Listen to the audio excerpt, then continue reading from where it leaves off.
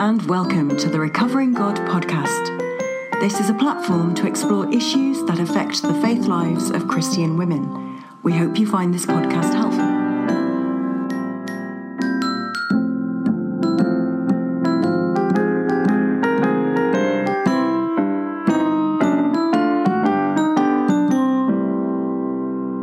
Hello, lovely listener. Here we are again, the three A's, but we have news, don't we, people? Well, when I say people, Alex, looking accusingly at Alex. Alex replying guiltily. Tell us your news, Alex. So my news is I start my new job in September with the Methodist Church. Yeah, I'm going to be a minister. So, well, that's the good bit. That's the good bit. Yes, go on then. And the not so good bit is that means I'm going to stand down from this lovely podcast. Oh, it's not good. It's not good at all. So for our lovely listeners, yes, way into a advertisement. So we're going to miss you, Alex. But I'm sorry. Yeah. We're going to miss you, Alex. Obviously. Thanks, Amy. Sorry, did I move forward a bit too quickly? Yeah, you did, yeah. Moving on, that means, everyone, that we need a new member of the team that can complete our three-legged stool, as it were. Your name doesn't have to begin with A, though. No, that's only optional. It's optional, just happened this time. We're really looking for somebody who would love to learn about editing podcasts and interviewing people and working with me and Amy, who are both a bit crazy in different ways. Anything else, Amy, we need to say about it? Obviously, it's good to be pro-women. So maybe if you're complementarian, don't refer to Yeah. Well, hopefully if they're listening and they kind of agree, they wouldn't hopefully contact us and say, yes, I'd like to do it, but I don't believe in women in speaking. So get in contact with us, let us know. And to be honest, even if you just want to do some support, we could, there's no harm in having more than another person as well, because we need support. Yeah, like if you're nervous, you've never done this before, whatever, you can always just, join us. Like say, do some admin, like in terms of editing podcasts, and then just ease your way in, just sit in on one of the interviews if you want. So don't think we're going to throw you in the deep end. It is good fun. I do encourage you, listener. It is really good fun working on this podcast. You get to meet some amazing people. You do. Yeah, you do. Right. Okay. So in other news, we've had a lovely listener who has written to us who was a man. And I knew there were male listeners because I know people who tell me that they are listeners. This man I didn't know. And he was talking about the last episode on reproductive loss. And he was pointing out the difficulties for men who grieve too. And the stereotypes are that they're not allowed to show any emotion. They've got to be strong. And just wanted to say, don't forget about us and, our need to grieve and to be able to allow our emotions to show as well, which is a really good point. Yeah, it really is. Yeah, I'm very glad that he wrote in. Yeah, I was just thinking, if women are liberated to be able to grieve and be open about reproductive loss, then obviously the pathway is for the man to do that as well. So when women are liberated, then men are liberated as well. So everyone comes out from under the shield of silence. Everyone benefits. Yeah. On top of that, this morning I heard a woman who has done a program called, I think it's called Miscarriage, that's available on iPlayer. I haven't seen it, but she was talking about it and it sounded like it was really going to be helpful for people and part of this kind of lifting the lid on reproductive loss.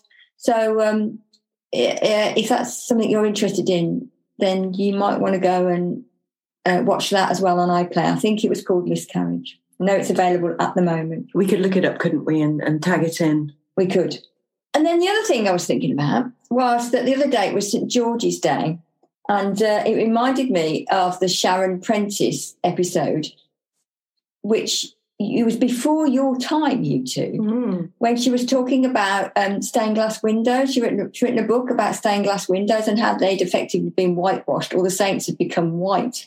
And I actually bumped into Sharon, bizarrely, unexpectedly on Saturday. And but St. George's Day, St. George was not white, not Turkish. Not Albanian, is he? Oh, I thought it was Turkish. Something like that.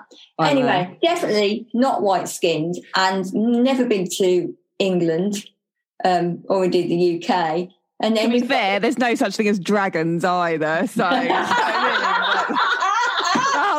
whole story is a bit sketchy. That's a good point. Oh, brilliant. And then we've got these, racist people waving St. George's flags as if, the irony is great. Anyway, if you've missed that episode, listeners, you might want to go and find that one because it's really interesting. But and then it will make you go and look at pictures and see. But there are now starting to be more images of the saints as they really were thought to be, rather than not before time painted. Quite right. Okay, so can I just say that I did just Google it? Yeah. And St. George birthplace is Cappadocia in Turkey. So. Look at you, Noel. Cappadocian grandson. Moving on then. So we're going to listen to Clare Williams, and she can be found on a website called Get Real. Brilliant. Let's listen then.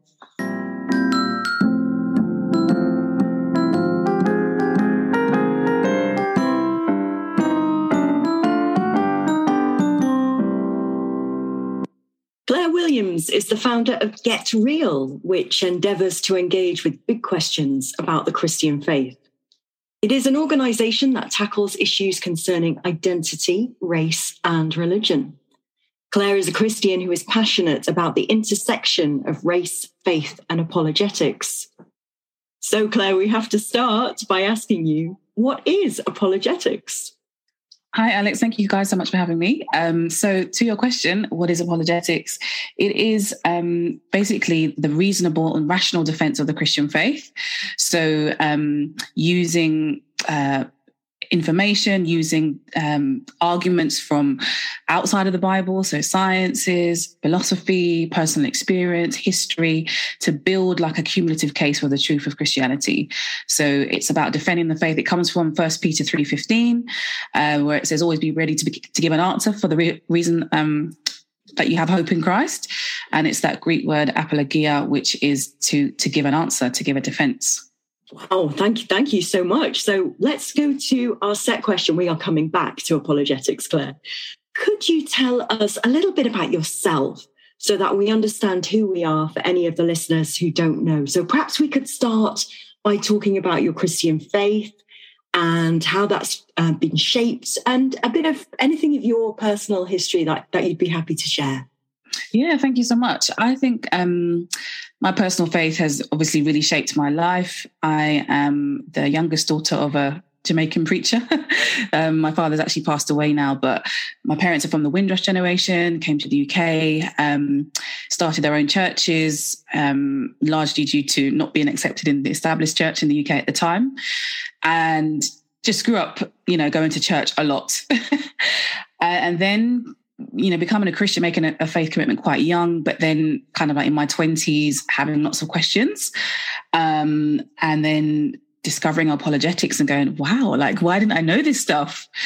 And then leaving my profession. So I was a teacher for 10 years in Southeast London. I left my profession to do some postgrad study, but also to train in apologetics. And God really used that time to help answer some of my questions I had. And I felt a strong sense of conviction about trying to set up something for apologetics that addresses questions around race and faith. I was just thinking, Clare, that you aren't the first person who's been on this podcast who sadly his parents were rejected by the established church. So I'm just sorry, really. That's why I was just reflecting on as I was thinking about this. Would you call yourself, Claire, a Christian feminist?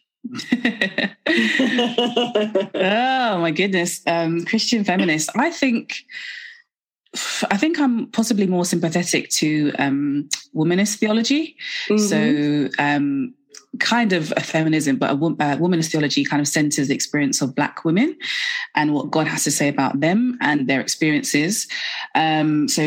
This great book by Dolores S. Williams called Sisters in the Wilderness kind of uses Hagar's experience to kind of look at how God is active in the lives of Black women. So I have a lot that I sympathize with and can see a lot of value in womanist theology, but I'm not quite sure where I stand if I was to call myself a womanist or a feminist. Yeah. Yeah, a lot of the people who come on this podcast, they bring their own kind of female experience into answering that question. And the word feminist just doesn't quite cope with who we are, our backgrounds, our cultures, and all the other female things we bring into our lives. Yeah. So thank you. Claire, your big thing is about dealing with the fact that as Christians we ask questions, and your organisation Get Real offers a space to do that. Can you tell us why asking questions about why we believe what we believe is so important as Christians? Yeah, I think that Christians can, and I've often been charged actually by maybe our atheist friends, associates, of having maybe slightly not very much of a thinking faith. We may have grown up in church as I did, and I'm talking about myself because I've been there, grown up in faith and had, overwhelming experiences with God, especially as I'm a Pentecostal, the work of the Holy Spirit, big thing, answered prayers, great times of worship. But actually, is this true? Is this true outside of my experiences with God? And God speaks to us through personal experiences, yes and amen. But actually, when I think about St. Mark, I think it's 12 and verse 28 to 34, the lawyer says to Jesus, which is the greatest commandment of all? And Jesus says to love the Lord your God of all your heart, soul, mind, and strength. So we are called to have a holistic faith, the one that loves God with our hearts, and also that is a thinking faith. And if God is the creator, if he transcends creation, if we see order in the universe, if it's logical, if it runs according to mathematics, then that is telling us something about the creator himself, that he is a thinking God. And so we, being made in his image, we do that too. So I think it's really important for us to be able to ask our questions, and seeing as well that in that same scripture in St. Mark, when Jesus answers the question, the Bible describes the crowd, no one dared to ask Jesus any more questions. But Jesus himself didn't shut down the questions. They were hushed. Whereas every time Jesus is asked a question, even if it's coming from a dishonest place, he answers the question. Yeah. So I think that is telling us we are in relation with a God who invites our questions. And certainly Jesus likes to throw out a lot of questions, doesn't he? To get people to think. And, yeah. He often turns it on its head, doesn't he? Yeah. So, Claire, do you think that church is a good place for asking questions, or is church not the place for asking questions? I think that church can increasingly become a good place to ask questions, particularly with young people. I think that's something that we're going to have to be very dynamic about in our youth ministries now. Post-pandemic youth groups, I've heard, loads of, desperate cries from youth leaders saying, how do we kind of recoup from the pandemic? I think that churches are a place for corporate worship, are a place for hearing, a message, a sermon, but we need to develop spaces where we can ask questions. And so having evenings, forums, that kind of thing is definitely the way forward, I think. So where did your interest in the need to engage with questions about faith come from? Yeah, so I think it came from my, as I said, growing up in church and just having these undeniable experiences of God, and then asking questions and thinking, is this true? Am I only a Christian because my parents are, Christian? Am I thinking about this for myself? Do I go to church and have an emotional experience and then use my brain at work? Those kind of things. And I think I had a conversation with a friend, which was you kind of, when you know something intuitively, but when you're faced with it, it kind of hits you. And this person said, come on, Claire, you don't really believe that stuff, do you? This person totally respected me.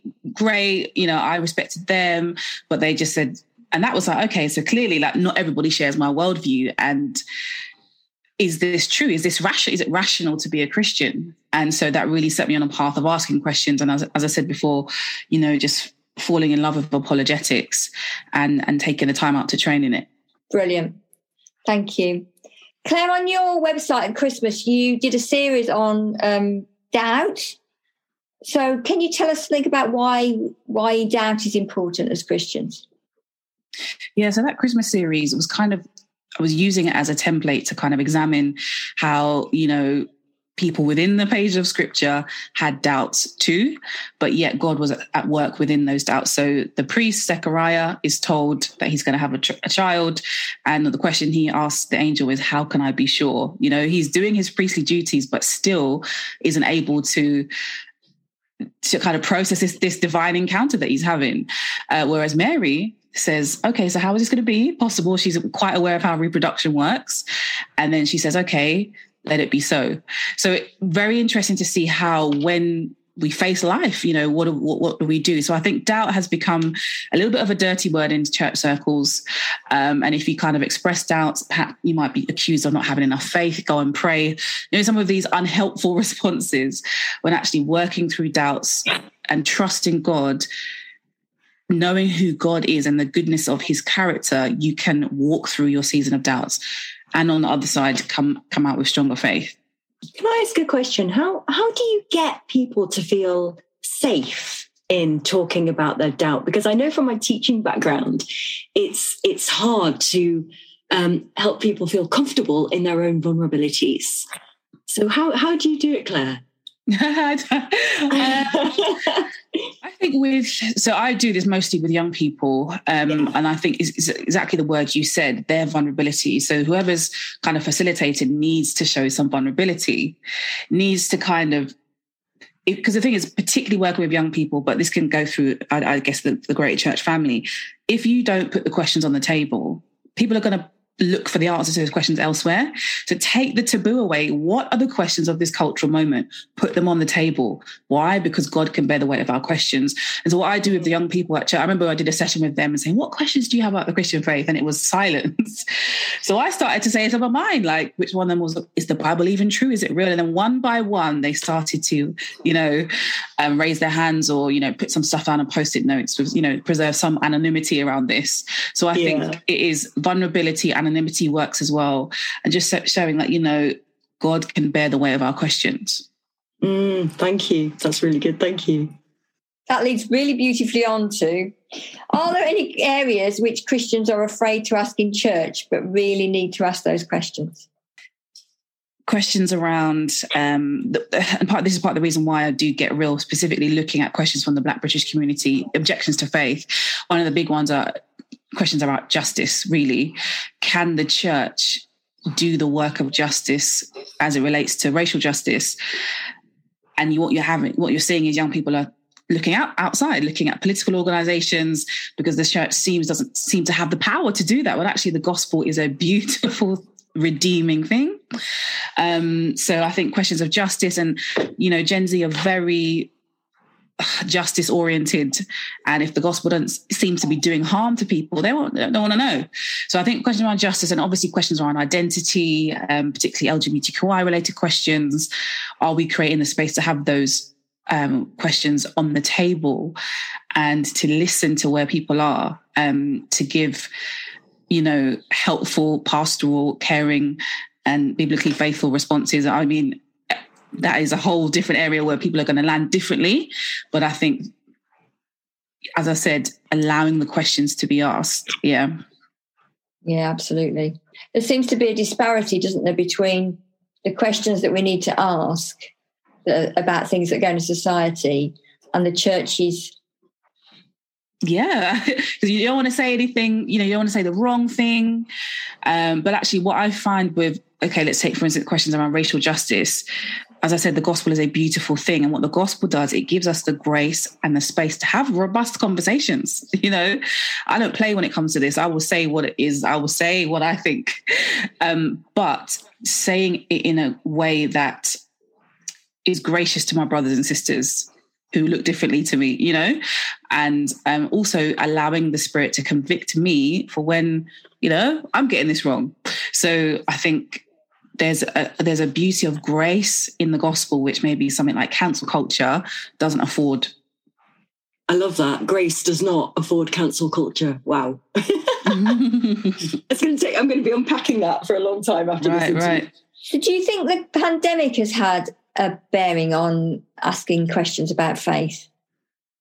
Yeah, I think, well, quite early in the pandemic, actually, remember there were some stats that were coming out from Google searches, and I think The Guardian released a couple of articles about how people were searching about Christianity, Jesus, just looking for answers. And, you know, the pandemic has made all of us have to stop and, you know, those existential questions that you kind of bury in the rat race of life. You know, what is my meaning? What is my purpose? Why am I here? Those questions rose to the surface. 100%. And then obviously seeing not just the pandemic, but then, you know, when the whole world was struggling to breathe because of the pandemic, and then seeing George Floyd saying, I can't breathe, the horrible irony of that. And then the whole wave of where we are right now in quite a polarized setting. Yeah, people are asking questions. I think the gospel is unique, as I said, in allowing the space to ask questions, whereas we create these kind of echo chambers on social media, you know, the whole thing. So I think the pandemic has made a huge shift, and just like the knowledge increase, I would say, just thinking about TikTok, people doing videos to answer questions, then people kind of responding to those, like there's a lot out there that you can get. What is the call of the gospel, and why is it unique? Just another thing that I'm just thinking about, you know, your website, you deal with issues of identity, race and religion. Mm-hmm. What would you say you have the most questions about? I have the most questions about Christianity being harmful to Black people, I would say. Isn't it a bit, you know, a kind of Stockholm syndrome for Black Christians to even exist, if you know what I mean? There's a book called Reading While Black by Esau Macaulay, a Black, African-American theologian, and he talks about the miracle of the Black church. He says the fact that the Black church exists, given the, you know, our shared history, is a miracle. And so there is a whole rise in what you call Black consciousness movements, who kind of have maybe a more Afrocentric faith. So Hebrew Israelites, Pan-Africanism, Black consciousness movements, Black atheism as well. So atheism, that is where young people arrive at a place of atheism because of the church's history and complicity in racism. They can't see any redemption in it, those kind of things. So it's about, look, how can you even talk about this stuff when actually what I try to do is say to people, yeah, look at the Christ of Christianity, not just the horrible record of the church to some degree where this is concerned. So that's I would say, one of our biggest questions. Thank you. So apologetics then is about questions of justice, questions of identity. What else comes into apologetics then? What other questions would you like? Because I know you're particularly interested in empowering young people to be able to speak their faith with integrity, with knowledge. And you spoke fantastically about how justice and identity, particularly amongst the Black community, are really, so important with the oppressive history of colonial Christianity. Mm-hmm. So what else? I mean, they're massive topics, aren't they? Justice and identity. What else do you encourage the exploration of within apologetics? Yeah, and I think apologetics, I think this, as I said, this cultural moment, is the questions are very existential, very related to identity, justice, those sorts of things. But your kind of generic, kind of all-time favorite apologetic questions are, is the Bible true? What about the God of the Old Testament? Science versus faith? What's on the table now is, artificial intelligence, things like that. Is Jesus really history? Those kinds of I would say, other questions. Is it true? Is Christianity true? Or even if it's true, is it relevant to me? You know, I'm a good person. Do I need God? Those kind of questions. And I've noticed that, particularly dealing with, I would say, university age students and younger, they will ask the justice-related questions. They will ask the identity questions. And then when you start to get in a real conversation with somebody, it will always kind of lead back to, but isn't the Bible oppressive to women? Or isn't the Bible made up? Or isn't the Bible mythical? Or isn't the God of the Old Testament ruthless? And it will go back to those kind of more, I would say, traditional questions once you show the credibility of the gospel in dealing with justice and identity. Thank you. Thank you very much. Is there anything else you want to tell us about that's coming up on the Get Real website, or events that you're promoting that you want to talk to us about? Yeah, so I will be collaborating with another ministry on some videos, looking at some questions we discussed this evening, like, is the Bible a tool of oppression, or is the Bible Christianity good news for women? So look out for that. They'll be coming up shortly. And just also check out the events page on Get Real. There'll be some events coming up. I went quite strong at the start of the year. I've taken a slight little break now, but there'll be some more events coming up that'll be hopefully out in the summer for this kind of like Christian holiday events. So I'll be speaking at some. So do check out the events page on Get Real website. Brilliant. So I'm kind of thinking, I'm sitting here thinking, I need you to write a book, Claire. You're going to have so much wisdom after all this apologetic stuff that you've been doing. We need a book. So, Claire, I'm going to ask you one of the questions that we ask all our guests on this podcast. What is your image of God? I just find this such a moving question. I can feel myself tearing up a little bit. Oh, my goodness. This is such a moving question. That's beautiful. Because I've been walking with God a long time. I was chatting to someone the other day and they said, Claire, you're 35, but you've been a Christian for 90 years. I was like, I know. It's just been a long walk with the Lord. So I just couldn't imagine a day without him. So yes, I do use the pronoun he. For me, that's not problematic, but I understand for others it may well be. So God is my first love. God is just everything to me. God has never given up on me. Oh my goodness, I can't believe this. He's just been, well, what we say, my day one. And the best thing that's ever happened to me, and the one who loves me completely unconditionally. That's who God is to me. I wish our listeners could see your face when you're saying all of this. It's so expressive and so beautiful. Thank you. Our final question, Claire, is what do you think is the most important issue affecting Christian women today? How much time have you got?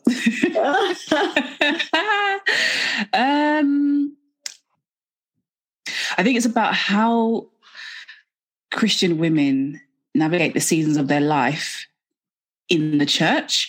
So whether they are widows, divorced, single, married, mothers, wanting to be mothers, leaders or not leaders, wanting to be leaders. What is the place of the woman in the church? In the church, who, you know, the church that is largely made up of women, but largely led by men. And I'm not going to get into discussion about complementarian or egalitarianism, but just that tension. And I think I've seen it expressed in many women's lives across the different age ranges. And you know, there's something compelling about God. Women love Jesus from the inception of the church until this day. Women love God. How do they navigate their place in the church at whatever stage of life they're in? I'm seeing that more and more. I think it's because I'm getting older, but I think that's an issue for women, and holding on to that love of God and having to deal with some of these issues that maybe, well, that in a lot of cases men don't have to deal with in church. Yeah. Thank you, Claire. Claire, it's just been such a lovely conversation that we've been having. Thank you so much. No, thank you guys. I reckon we could go to deeper levels and deeper levels and deeper levels, but sadly, no time. But there is your website and your resources and your events. So thank you so much, Claire, for coming on the podcast. We really appreciate it. Thank you, guys.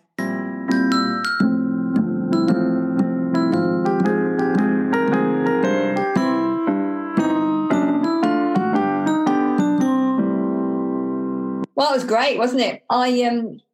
I loved her thing. Hold on, I've written it down.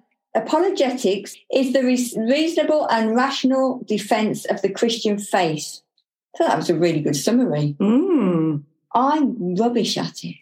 Yeah. And I do wonder, what is the difference between apologetics and evangelism? Yeah, good question. Perhaps we should have asked her. Yeah, we should. Yeah. We're a bit slow there. Because often when I talk about my faith, I talk about the experience of God, but she's very into this reasoned argument, which is really interesting. Yeah. So I struggle with apologetics, to be honest. I think there's a bit of a reputation with it, like, in terms of Ravi Zacharias as well. So that's really tainted the apologetics. Sorry. Who? What? Ravi Zacharias. Who's that? Ravi Zacharias is someone who had a massive apologetics ministry, who died in, I think it was 2020 or 2019, and he basically, lots of sexual abuse went on, and some of it was covered up. And he's American. Well, he was originally from India, I think, and moved to America. And so that's been quite controversial, especially in the States as well. Over here as well, because Ravi Zacharias Ministries was in the UK. Amy's ministry as well, I think. Ewing, I think she was part of that ministry as well, or it was connected to that ministry. I struggle with apologetics just as a genre. Yeah, it's put you off. So but what I liked about Claire's, it was that it wasn't so narrow. So she talked about apologetics of justice, including justice and apologetics, and I really like that, because traditionally what I've always thought of apologetics is, like, say, just defending the faith, like basically defending the Christian God in a very narrow sense, like Jesus died on the cross, this is how we can prove the resurrection, or this is how we can prove the crucifixion or something. And I like the idea, including justice in that, because God is a God of justice. And so, that's something I picked up that I thought, I'd never thought about that before, about including justice in apologetics. So, that made me think. Especially Claire's work with youngsters. I mean, it's very empowering, isn't it, to be able to speak your truth and own it, as my teenage daughter would say. I was really interested in her point about non-Christians saying that we have a non-thinking faith. Yes. Anti-intellectualism, isn't there? Yeah. And in some right, evangelical circles. Yeah. So it's all about how you feel. I wonder if that's because the loudest voices speak of God as experience rather than God as something that can be rationalized. I think that we've always had that, though, haven't we? Right. So you think about someone like Aquinas, very about sort of reason, logic, in some ways pre-Enlightenment, but this idea of proving God through logic. And then at the same time he was around, you had women, I want to say Julian Norwich, I was thinking of someone else, I can't remember her names, Catherine of Siena, there's a couple of others, and they were but all those women were, it was about experience. You've got Julian Norwich. If you read Julian Norwich, it's very experiential. And so nowadays people don't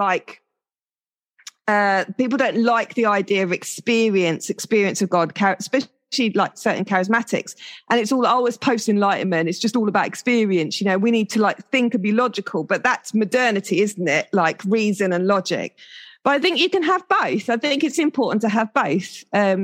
So I think a lot of the younger generation are really desiring experience with God. And I think that's really important to acknowledge that. And like we're talking about apologetics, not be just about intellectualism or whatever, but actually to be about experience. I don't know how you do that with apologetics, but maybe that's where the justice comes in, because that can be very practical, can't it? And experiential. And prophetic as well, if you extend it. Yep. What was that phrase that she said that really struck you? Or grace doesn't allow for cancel culture, something like that. That sounds right. Well, what is cancel culture? Cancel culture is where somebody in the media who's pretty well known, has a good profile, and everybody's, she's flavour of the month, it's usually women. And so she's flavour of the month. And then she will say something, and immediately she is shut down. Her whole reputation is knocked for one statement, and that's called cancel culture. And so when Claire was saying, and I'm paraphrasing, that grace does not allow for cancel culture, I just thought, wow, that's incredible. Yeah. Because grace moves us on from those quick reactions that then shut people down. Yeah. I loved it. Yeah. Grace allows for more than that. Yeah. Interesting. Well, there you go. I didn't know, well, I probably did know it was called cancel culture, but obviously completely forgotten because memory like a sieve. Interesting. So she was talking about womanism again, and we're still hoping to have somebody come on and talk about womanism. Oh, I hope so. Yeah. I've got one of her quotes that I really loved was, "We are in a relationship with a God who invites our questions." Thought that was brilliant. Why do you like that? Because it's not about, I'm telling you to do this. It's about, let's have a conversation about this. Yeah. Let's learn. Not about conformity, is it? Yeah, let's learn together. Let's have a relationship here, which is not based on, I know all the right answers and I'm going to tell you what to do, but it's based on, well, let's see what happens. Anyway, I really like the idea that God invites us to ask questions. We can have a little wrestle with God. I like the thought of that. Yeah. Well, thanks for listening, lovely listener. And don't forget, don't be scared to get in contact with us. Because you'll love it. It's great. Thanks for listening, lovely listener. And we'll see you again next time. Bye. Bye. Bye.